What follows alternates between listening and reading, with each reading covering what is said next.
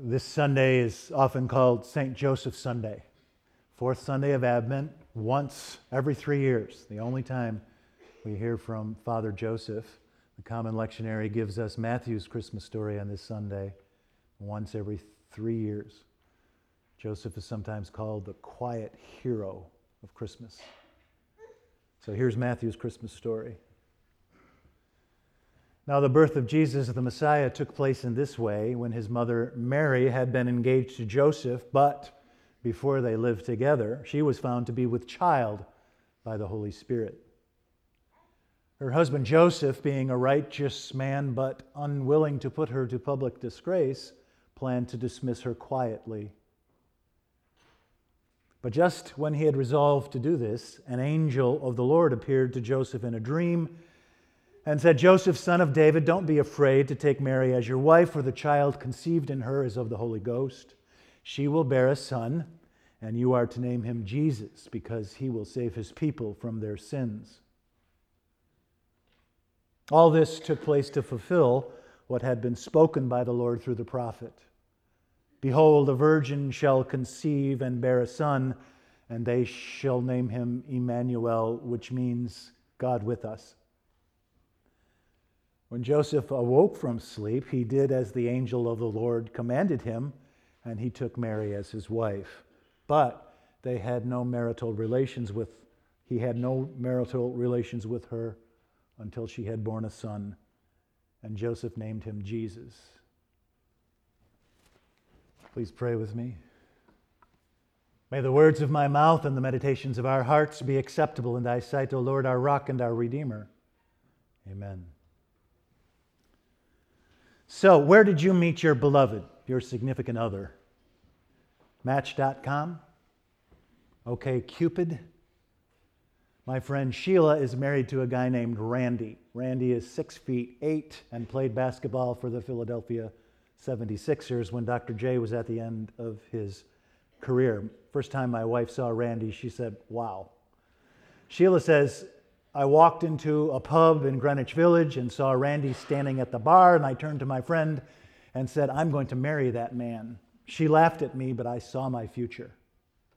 Doesn't always happen that fast. I met my wife at church nursery. She was in the bouncy chair next to mine. Took us a while to appreciate each other. So, where did you get engaged? Was it at an elegant French restaurant where you can spend a week's pay on dinner for two and 3 months' salary on a ring? Did he have the waiter hide it in the creme brulee? Was it at a romantic inn in Door County? Did he drop to one knee on Christmas Eve next to a Yule tree and give you the smallest present you'd ever received, which at some point in any relationship can only be one thing? My brother-in-law can do anything, fix anything, and build anything. He is omnicompetent. When he comes to visit my house for the weekend, I give him a long list of chores to do. I keep him so busy, we never see him. He's very generous, but it's really irritating. He sets this high bar. When he proposed to my wife's sister, he pitched a lace tent in a secluded forest on the shore of Lake Michigan, and then he led his lover on a mile-long walk from his house, and when she got to this translucent tent, she found a table set with candlelight and champagne and an elegant dinner that he had prepared himself with his unskilled masculine hands. As you might guess, they are still happily married 30 years later. Did you ever wonder how Joseph met Mary? It's possible that Joseph met Mary for the first time when they were engaged. Because you see, this transaction was accomplished not by them, but by their parents, without their consent. Brides and grooms didn't fall in love till after the betrothal, and sometimes not even then. Love was completely beside the point. It was like Game of Thrones, where marriages are accomplished for other purposes, like diplomacy or international alliance. As one Bible scholar put it, marriage was far too serious a business to be left to the whims of the human heart. By the way, this is neither here nor there, but did you know that arranged marriages are far more secure than love marriages? The divorce rate is way lower. I don't know why. That's an irrelevant aside, but at least it was free. Do you know where Joseph and Mary got engaged? Well, it was in church, of course, or more accurately, in a synagogue. And it was a priest or a rabbi who pronounced the words of betrothal, sacred words. Because you see, in first century Palestine, an engagement was as serious and as sacred as the marriage vows themselves. It happened about a year before the wedding. We don't do it that way anymore, do we? We fall in and out of love as easily as we change jobs. Have a fight, move on. No harm, no foul. Tempted by a prettier package? Go ahead, she'll get over it. That's not the way it was for Joseph. It was adultery Mary had been guilty of, to all appearances, and he could have had her stoned to death. What would you have done? Then, as now, there is only one word for what Mary turned Joseph into halfway through their engagement, to all appearances. And so, I hope you get the size and surprise of what Joseph did when he refused to set Mary aside. After this horrible news, this is completely against every social expectation and also absolutely out of character for him. You know, St. Matthew's story is short and simple. It is exactly 200 words. You heard me read it. It took me less than 2 minutes to read the whole story, and yet it is a masterpiece of concision and detail. Joseph, says Matthew, Joseph was a righteous man, but unwilling to disgrace his fiancée. And in that short phrase, Matthew tells us everything we need to know about Joseph. Joseph is 1, righteous, and 2, unwilling to disgrace. He is that rare combination of rectitude and mercy. Joseph knows what the right thing to do is, and also what to do if rectitude is violated. He's righteous. Perhaps he's an eldest child. Maybe there's nothing on earth that Joseph fears more than disappointing his parents or his friends or his boss. He keeps kosher. He's at synagogue every Sabbath. He charges a fair price for the bookshelves he hammers together for his rich clients. And if something goes wrong on the job, and it costs Joseph far more than he estimated, there are no overages. There are no change orders. What he quoted you at the beginning is what you pay at the end. And since the law is so clear and Joseph is so righteous, he has no business whatsoever consorting with this philanderer. He knows exactly what he has to do. And then he has this dream. Joseph, don't be afraid to take Mary as your wife. She's been true and she's still pure.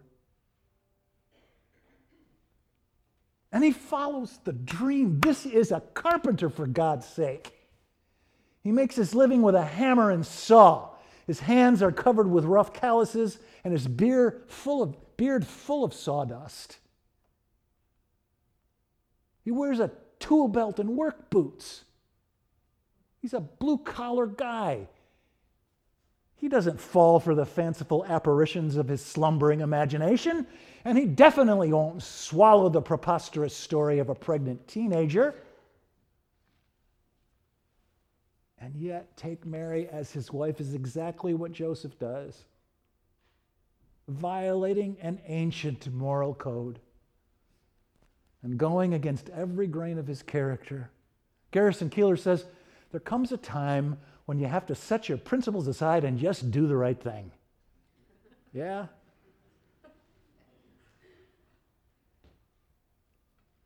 There's no way to exaggerate the size and surprise of what Joseph did here. So quiet, we barely notice him, right? Quiet hero of Christmas. Outside the nativity narratives with which Matthew and Luke begin their Gospels, we hear about Joseph 3 more times in all 4 Gospels. St. Mark doesn't even know his name. Neither does St. Paul. They don't bother with him.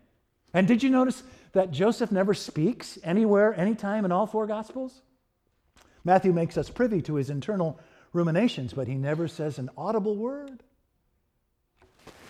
There are 69 Christmas carols in our pew hymnals, if you count Advent and Epiphany. There's 69 Christmas carols in this book. 2 of them bother to mention Joseph. 2. But this is why we cross paths with Father Joseph on the 4th Sunday of Advent every 3 years. It's because he is one of those precious people in the world who will shelter, love, and receive a child who is not their own. Do you know somebody like that? Are you somebody like that? Are you alive on this earth only because of somebody like that? Did you see the New York Times this morning? Central story, front page, under the masthead. The whole country of Canada is welcoming these Syrian refugees. All these children, not their own. The whole country, all these Canadians on their own, welcoming these people.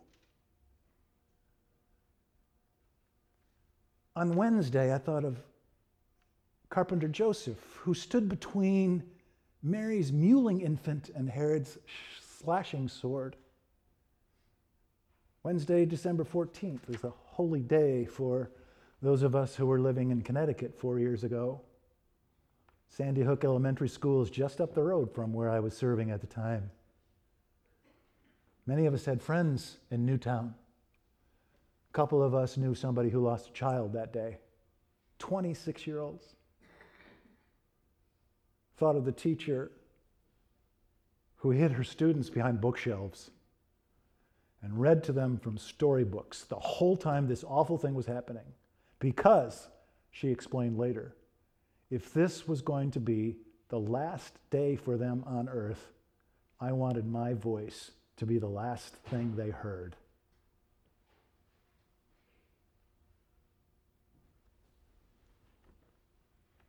Those kids weren't her children.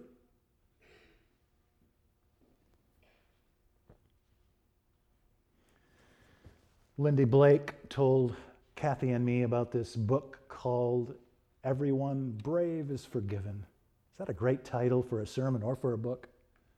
Everyone Brave is Forgiven. I thought to myself, this book couldn't possibly be as good as the title, but I was wrong. It has the most memorable Christmas pageant you will ever hear anything about, and this irresistible female protagonist. I can't remember getting more attached to a fictional character than I have to her.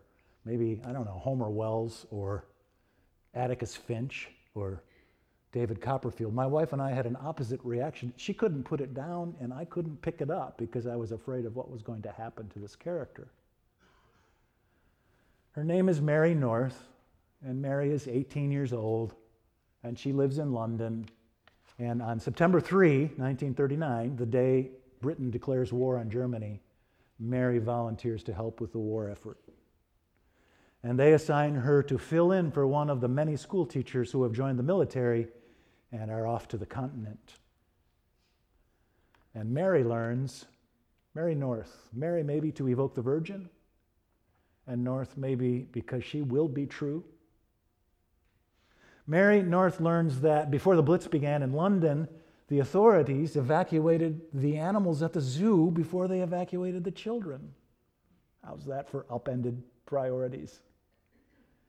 And so in 1940, all the parents stayed in London to continue with their work, and all the children got on trains and were evacuated to the rural countryside, these small villages.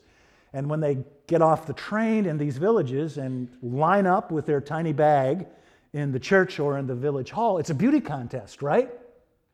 These villagers get to choose what child they will shelter till the war is over or the danger past.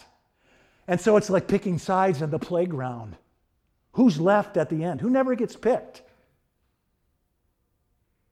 Nobody wants Zachary. Zachary is black. Zachary goes back to London. Nobody wants George. George is dangerously handsome, but also simple and slow. Nobody wants Poppy because Poppy has Down syndrome.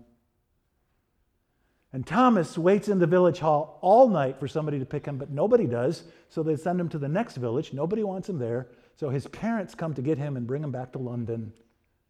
Thomas is a polio cripple in a wheelchair. And so all these children come back to London. This is not legal. You're not supposed to be a child in London in 1940. As far as the authorities are concerned, these children do not exist. It is illegal to teach school in London in 1940.